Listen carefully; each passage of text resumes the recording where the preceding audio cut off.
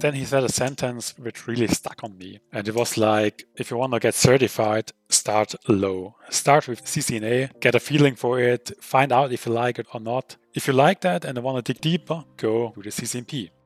And afterwards, if you are still interested and if you want to dig really deep, then go and get your CCIE. That sentence stuck to me.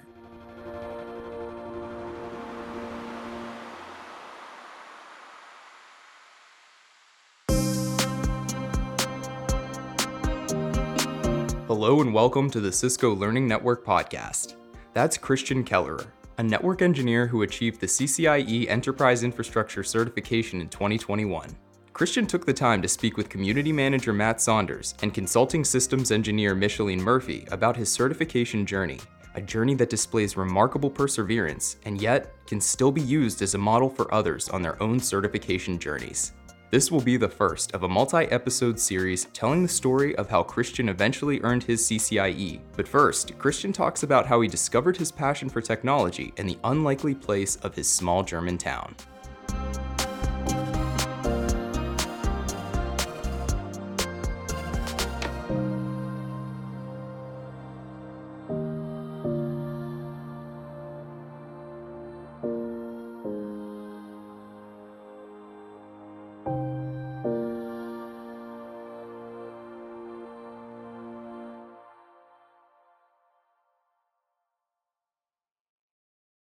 So, Christian, Germany, right? Born and raised? Well, I was born and raised in the south of Germany, in a little town between Stuttgart and Ulm. Right in the middle, I have 3 siblings. Actually, an older brother who is also working, let's say not in the IT industry, but in the design industry. And I have a younger brother who is directly working in the IT industry. And my sister has absolutely nothing to do with the IT industry at all. She is living in Austria at the moment. Very nice. And in the small town, growing up, what was your access to technology like? Like in terms of not just like using technology as a consumer, right? That too, but like knowledge sharing, like anybody in your young life that was into tech in a kind of a true technical sense? One of my cousins was into especially computers and stuff like that. He's, I guess, around 10 years older than me, and he got his computer, I think, in the early 90s. I got my first computer actually in 95, and I was around six or something like that. And that's when it started to kick off. But that's when it really took off, yeah. And this was, I guess, around 95. And that interest stuck with me, and it continued to develop over the years. And 30 years later, that's where we are today, yeah. So we're also here with Cisco VIP, Micheline Murphy. And Micheline, I think between the two of us, we'll refrain from commenting on our age in the year of 1995. Definitely refraining. All right. Yes, we won't discuss what we were doing in the year of 1995 compared to you at that point, Christian. Exactly. But I do remember about that time when I bought a computer, and it was the first time I bought a computer with just my own money. It was the largest check I remember writing to date. When people still wrote checks way back then, I remember being super shocked by it. So you had no one to yell at you for breaking it other than yourself. Yep, it was all my own to break.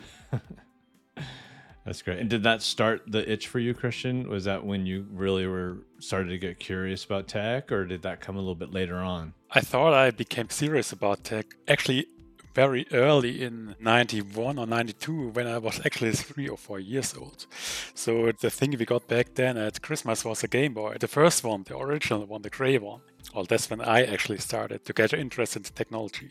It was just gaming back then, but when I got the PC and when our family got the PC in 95, that's when it started to take off, yeah. And was it mostly gaming at first in 95 as well? Yeah, mostly because back then, internet wasn't that popular. And it was mostly gaming related, and to try out what's possible with that machine or what is not possible, how to break it, how to fix it, stuff like that. And I can remember my dad was angry as hell when I destroyed it over and over and over. and he had to bring it to the repair shop and had to fix it again and stuff like that. It was a pretty wild ride for my parents, money-wise, especially because I can remember it was horribly expensive. So I think the computer itself cost around, if you convert it to euros, it's about like 3,000, 4,000 euros nowadays. And the repair was like, I think, a few hundred euros each time. So they invested a lot of money in me, which I'm really grateful from today's standpoint. But yeah, that's how it is. And that's how it started, actually. Yeah. I'm wondering if your interest in really getting technical, right? Diving deep into kind of really understanding how the technology works was a bit of an act of self-preservation in that sense then, in order to avoid, being in too much trouble with the parents. I'm imagining maybe having to try to figure out how to self-service some of the repair work. Absolutely. And that happened, I think, around 1 or 2 years after we got the PC. And when I finally found out how to reinstall Windows itself from scratch again, and that's when the repairs went down and the learning went up. Yeah. That's quite beautiful, actually. I'm always interested in how that kind of works out for people and how some of our choices in life and our career paths and whatnot kind of manifest themselves. I'm always trying to encourage my kids, for example, to make mistakes, right? And to break things and learn how to figure it out from there and fix it from there. So that's a great example of that. Absolutely.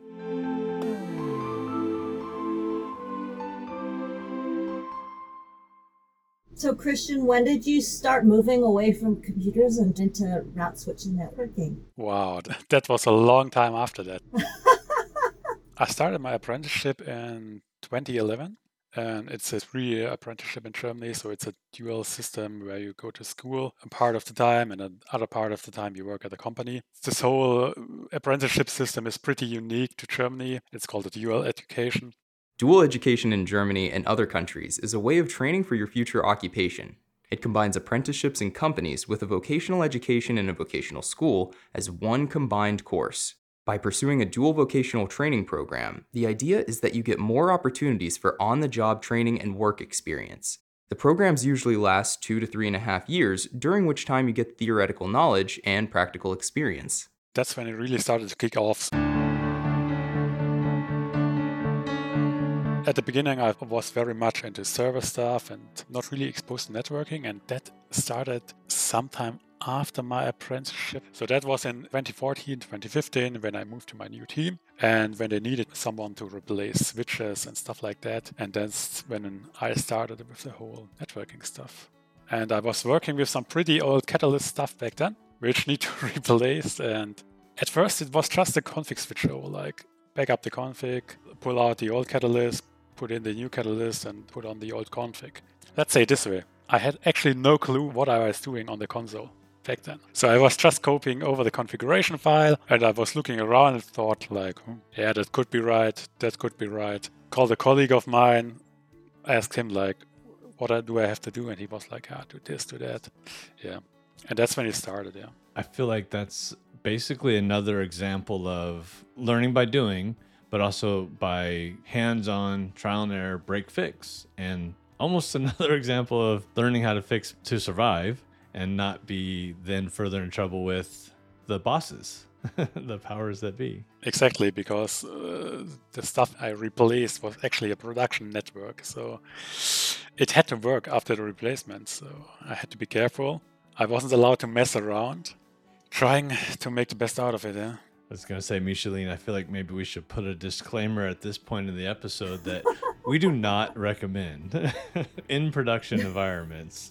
What would you say? Yeah, no, absolutely. So nobody recommends taking down the production environment, learning the stuff that way. I'm laughing because when I started out and I got some equipment and it's sitting basically on a floor and I was like terrified of it.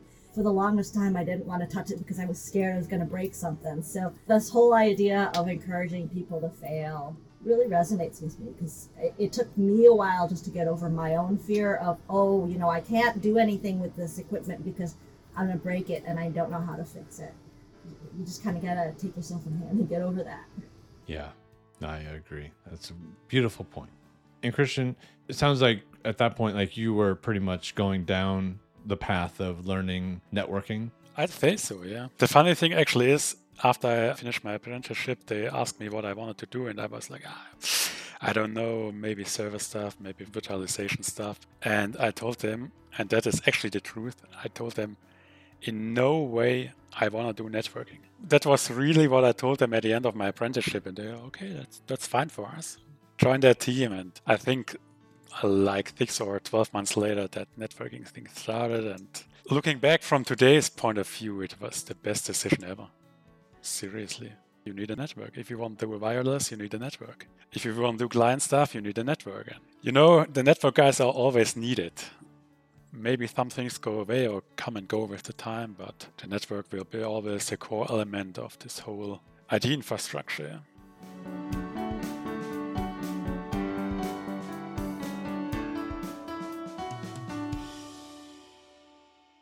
Before we get in full on into certification preparation, you mentioned, so about the beginning of 2017, huge network project comes up for a customer that you worked for since your apprenticeship days.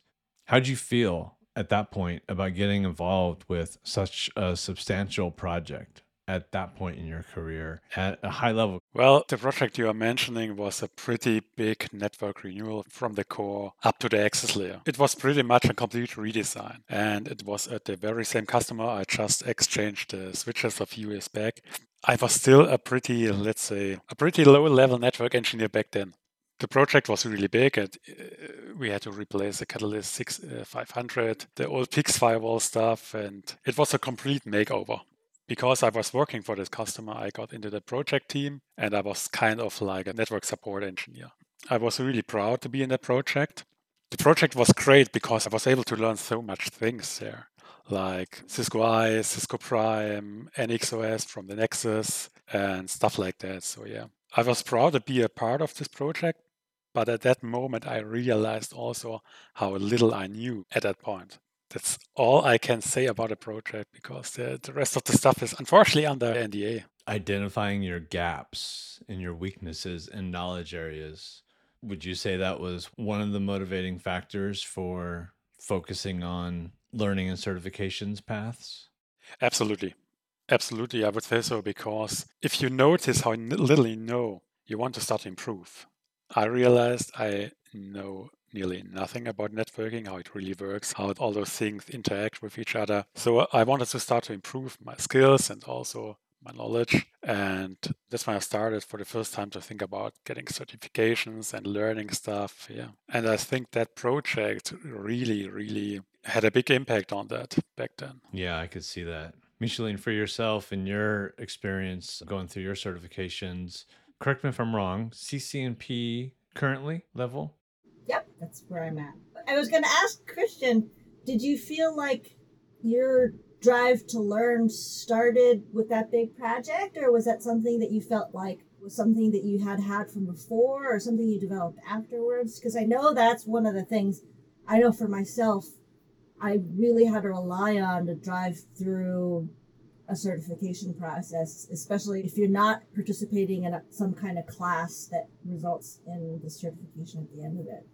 So as I said, this project had a really big impact on this whole getting certified and learning new stuff, because I actually worked with a guy who is a really brilliant guy, and he was a CCIE back then since I think 17 years, and he still is a CCIE today. He's really a good friend of mine nowadays. The project on one hand and this guy that I work with on the other hand were mainly the two reasons why I started to get certified and why I started with the learning and stuff like that. My whole life I was always curious about how things work. For me, it was never enough to say, okay, it works. Okay, I don't want to know that. I always wanted to know how something works in every aspect. I can remember a story from when I was a little kid. I got a present. It was like a machine which you had to move a ball through. And I always wanted to know how this machine works and stuff like that. So I disassembled the machine. I was never ever able to reassemble it again. But I think that was sometime in the 90s. That was already a thing where I noticed, okay, I want to know how technical stuff works in order to use it. Yeah. So while Christian was working on a big project for his company, he met someone that helped him realize that starting a journey in certifications might be the right choice. It's not just a bit of a mentor. Looking back, the guy I worked with, Gerrit, He's a brilliant engineer. He's a brilliant human being. He's very kind, not arrogant at all. I have to mention the arrogant thing because I worked with some people before the project who were certified at a certain point, and I always felt like they were looking down on me. I didn't like that. And he was different. He was really different. He was an external contractor because we needed someone for the project, and within our company we had excellent people, but we didn't find anyone who had time for a few months to get out of other project and solely focus on our project. And that's when we found Garrett, and from today's point of view, he was definitely the person who mentored me and lighted the fire in me for the whole networking stuff. He's excellent, and he was never arrogant, and he taught me so much stuff. Like during this whole project, he configured everything, whatever, and he was always like, okay, come with me, I show you this. Come with me, I show you that. Okay, today we are starting to work with Cisco ICE. The first time I saw Cisco ICE, like everyone else, you open the ICE web user interface and you are like, okay, what do I have to do? This looks so complicated. And he was like, that's no problem. I walk you through it. I tell you where all the important things are, what you need to know at this point. That's what he was like. And as I said, he's a brilliant human being. He's very kind, not arrogant at all. Now we are really good friends. That's all I can say about him. When did it start to become, hey, you should really think about this certification program as well? So the story behind that is funny. Because of the big project we worked together, there was one evening we were unboxing a ton of access points. And somehow we talked about getting certified, and I was like, yeah, tell me your CCIE story. And he talked a little bit about his CCIE journey. And he was like, well, when I did my CCIE back then, I had still the 2-day lab. I was like, what is the 2-day lab? And he was like, yeah, back then the lab was 2 days.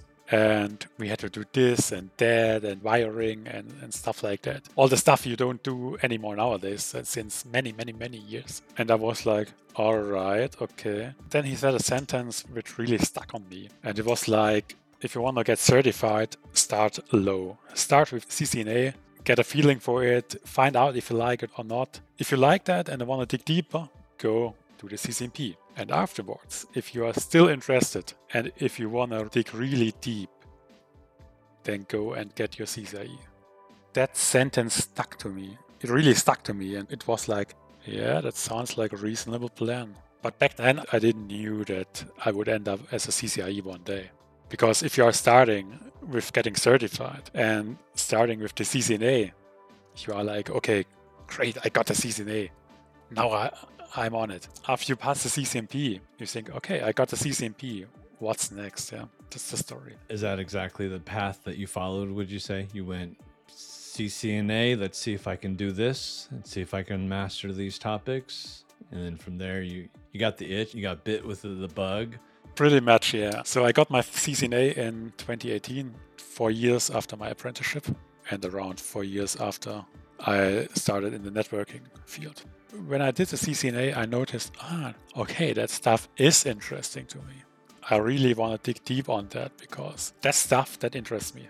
After that, I did a CCNP, and we all know what I did after that, the CCIE. But I followed the plan to start at a low level with the CCNA, then doing the CCNP, because back then the CCNA was the prerequisite for the CCNP. And after that, I did the CCIE, which, funnily enough, the CCNP was never the prerequisite for the CCIE. So you could dive right into the CCIE, but you never were able back then to dive right into the CCNP. And I think following that steps, which I mean, doing first the associate level, after that doing the professional level, and then the expert level is only logical, because the whole topics, the technologies build up on each other, and also the difficulty of the technologies and the level you need to know, the depth you need to know, all this stuff builds up on each other. For me, there was really no other way to do that. Yeah. Micheline, would you say that's fair for your experience as well? I know we have your full story captured in a couple of great podcast episodes already, but you can't boil the ocean all at once, right? Would you say that was kind of how you approached it as well? Let me tackle this first.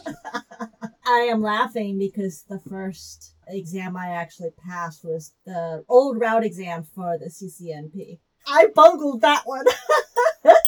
So So I totally said, I'm going to go for the CCNP. I started studying for the CCNP. Now, mind you, I did not know the difference between a switch and a router. I just realized I just got a lot of studying to do. And, I mean, in retrospect, I think that Christian's mentor did him a world of service by saying, hey, start here. Here's this logical progression. But, I guess I bucked some trends. I eventually passed the CCNP, and at the time, there was the prereq to get the CCNA, and I'm like, oh, I got to go back and get this. So I did it totally backwards, which I don't recommend for anybody. Yeah, no, I mean, those two experiences put together is perfect, brilliantly illustrates one of the purposes of this episode, right? And of telling this story is so that we help folks avoid compounding pain later on in their path. So. Yeah. Don't be like me. What's really interesting to me is that you said you didn't know the difference between a router and a switch. I know. I was exactly at the same point. I didn't knew the difference between it. When I found out, I was, all right, that's the difference. I got it. I think it's hilarious, though, that it's like the circle of life, because these days there's not that much difference between a router and a switch anymore, because switches that you buy these days are multi-layer. I am mentoring somebody in my office right now, talking about mentors. And he asked me the question, well, what is the difference between a router and a switch? And I knew he was not asking about layer 2 versus layer 3. He was asking about what is the technical difference between a multi-layer switch and a router.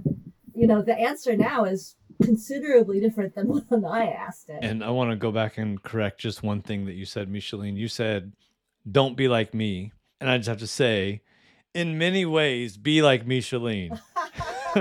However, for the context of this, listen to Christian's mentor.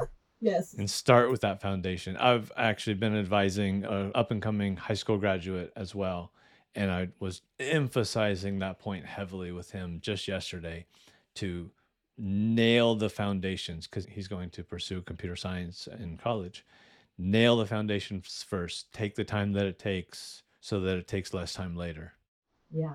Now, mind you, I did have somebody tell me that I should nail the foundation first, because whether or not you have a CCNA or you just nail the foundations first, you don't progress unless you've really got it down. So, all of the basic fundamental concepts of routing and switching or security or whatever you happen to go in, take the time to learn those really, really well first before you advance. Because unless you do that, everything else you build on top of that's just going to fall down. I want to kick something in here. I remember from my apprenticeship when I was at school all the time. And although I was doing an apprenticeship which is focused on the technical aspect of the IT, not on the development aspect, we had a development class. And in the first year, we started with the basics. And there were a certain amount of people in our class who either didn't want to know the basics or didn't like development. And what we noticed in the second year, all those people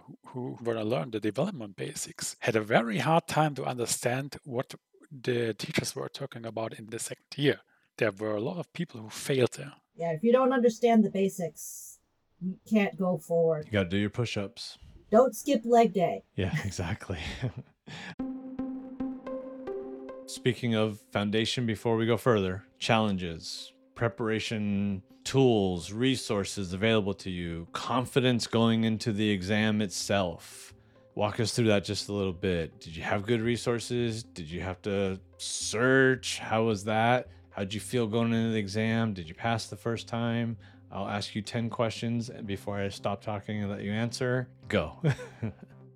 Okay, so I started preparing for the CCNA in early 2018. As studying resources, I had the Cisco e-learning courses for the ICND1 and ICND2 exams.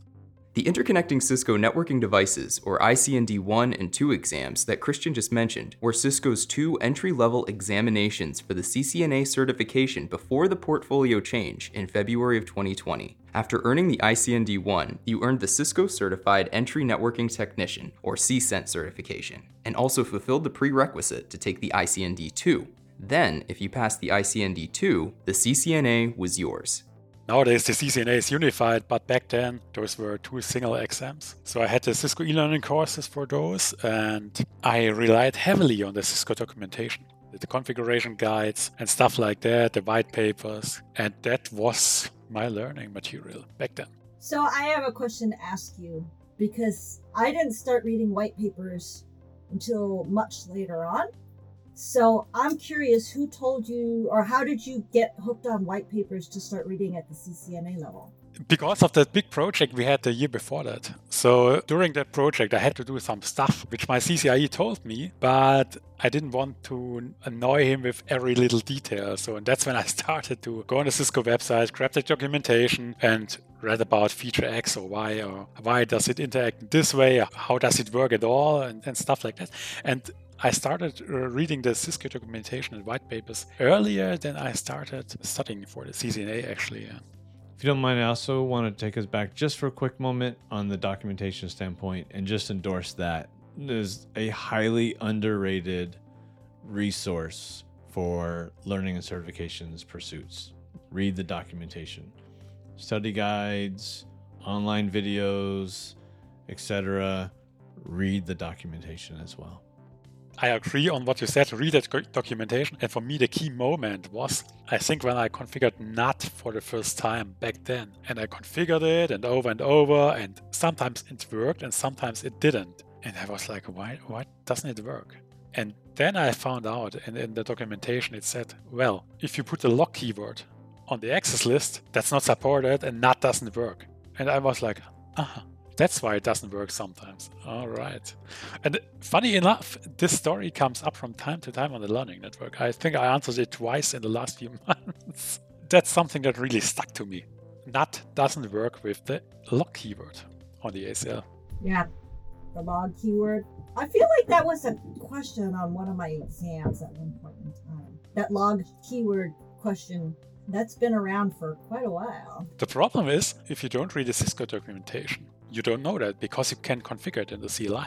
It's just a normal access list. Huh? I think that it's great that you talk about the white papers as being a great source of information. And I think that for myself, when I'm deep diving into a subject, I'll start out with really high level materials like textbooks or articles or podcasts and things like that to kind of give me that overall feeling, what it's about, and then I will definitely use the white papers to dive deep.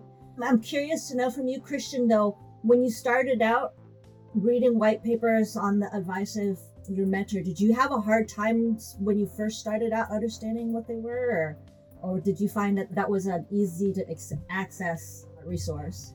That's a really good question. I think that without fundamental networking knowledge, it's pretty hard to understand the white papers. They are really detailed on stuff and all the configuration stuff. But if you read the explanations and look at the graphics and all this stuff that's on that white paper, any of those pages, it doesn't work if you don't understand the fundamentals. So I noticed that when I said the NAT stuff, or when I was configuring spanning tree, trying to understand MST or stuff like that, and I was reading through the white paper and was like, what?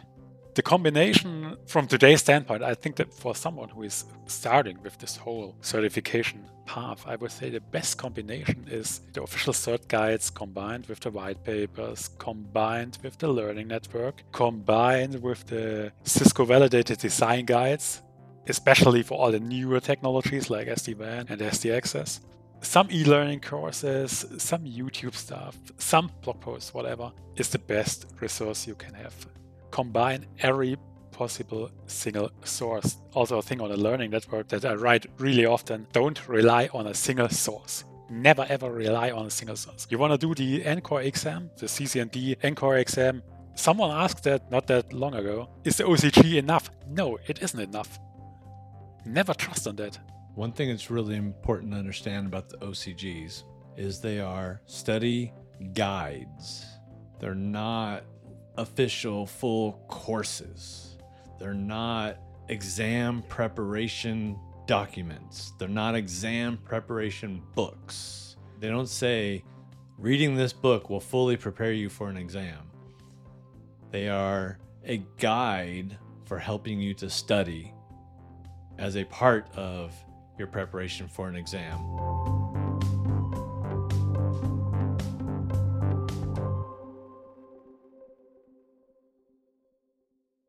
After Christian had discovered multiple ways to study for the CCNA exam, he got to work preparing with all of the resources you just heard about: e-learning courses, exam topics, white papers, the Cisco Learning Network. But just as his studies were beginning to pick up steam, something happened that could have taken away his motivation completely. Sometime in early May 2018, I got pretty sick. I had a serious virus infection, which not only affected my heart, but also my inner organs. And I had to rush myself into the hospital. I was first at my doctor, and then my doctor was like, okay, go immediately to the hospital. So I rushed myself into the hospital and had to stay there for like 10 days.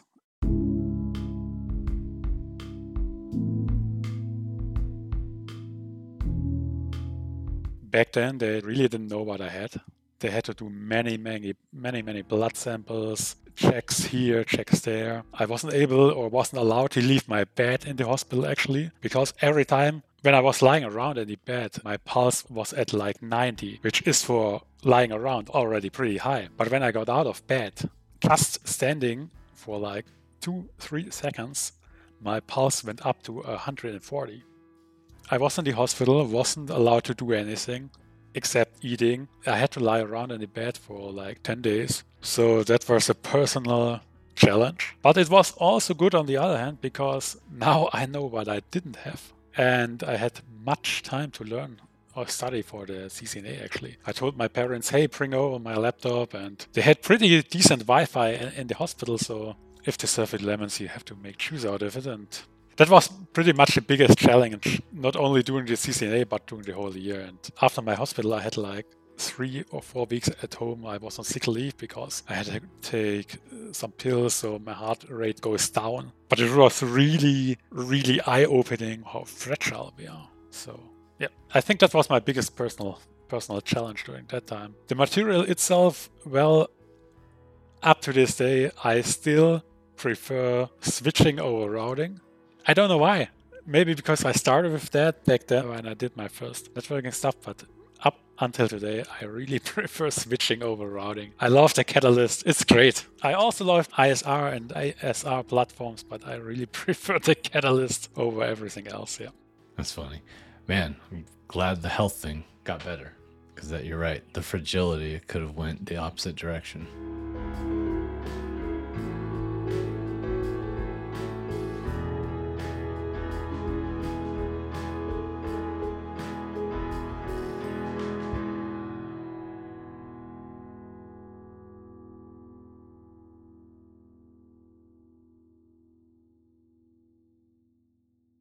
Despite this hospital visit diminishing his initial motivation, Christian endured. He studied in the hospital and then out of it. When I sat the exam, the first one, the ICND one, I was like, well, those questions are interesting. What's that? What do you want to know? Oh, I never learned that. What now? And I think that's just like as everyone else. At least that's for me like that. Every time I sit for an exam, especially the Cisco exams, I'm like, oh, I might fail this one. And when I'm 30 minutes into the exam, I'm like, okay, I definitely failed this one. But the funny thing is, when I'm at that point, I don't care anymore. Somehow my mind goes crazy at that point. Then I'm going to the next question, and I'm always looking, okay, I got like, I don't know, 60 minutes left. I have that amount of questions left. Oh, let's read everything slowly and think about it. And well, let's take an educated guess. And somehow it worked up until today. But when I did the ICND1 exam and also when I did the ICND2 exam, I was pretty sure during the exam that I will fail. Definitely. And I was really surprised when the end screen, after you did the last question and you hit the end exam button, you get this page that everyone knows and this old school Pearson view guy, which says either you failed or you passed. In my case, it was passed the first one on the first try and passed the second one on the first try. I would say, looking back from today's point of view, it was partially skill. The bigger part was luck, definitely. The only exam I was pretty sure I'm gonna pass was the switch exam for the CCNP RS back then, because switching was my thing. So I went into the exam, I nailed that down. I passed it, and back then they still had a score report. They had the cut score and the min score, and I nailed it, but just a bare minimum above the min score. Funnily enough, the route exam, I was pretty sure I would fail. I had a higher score than on the switch exam, which didn't make any sense to me because I had to guess on a great amount of questions. Interesting. Two things I would say there is you said a little bit of knowledge, a lot of luck, and I'll add perseverance. And I think that's a big part of everything too, is keep going. I would say so, yeah. If you are into the exam, and even if you are sure or think that you are going to fail, take your time and finish this exam. Read every question, try to answer it as good as possible. No matter if you know the topic pretty well or not, read it exactly. What do they want from me? Do they want this? Do they want that? Analyze the question, think about what they want from you, and then answer it as good as you can, even if you don't know the topic at all, because sometimes you can take guesses from topics which are familiar with it. Or if you know the surface of a topic and the question, that could be answer, do your best. Never think about quitting the exam. Never give up, because at the end, you may have the little bit amount of luck and you may pass. But giving up is a waste of money.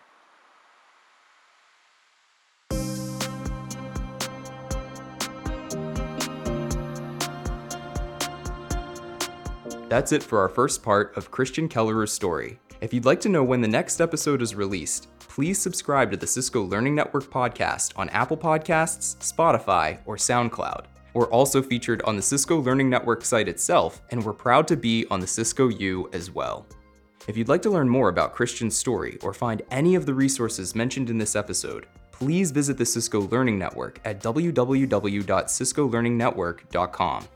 There, you can find all kinds of resources, study guides, training videos, and an entire community ready to help and support you in your certification journey. Thanks for listening.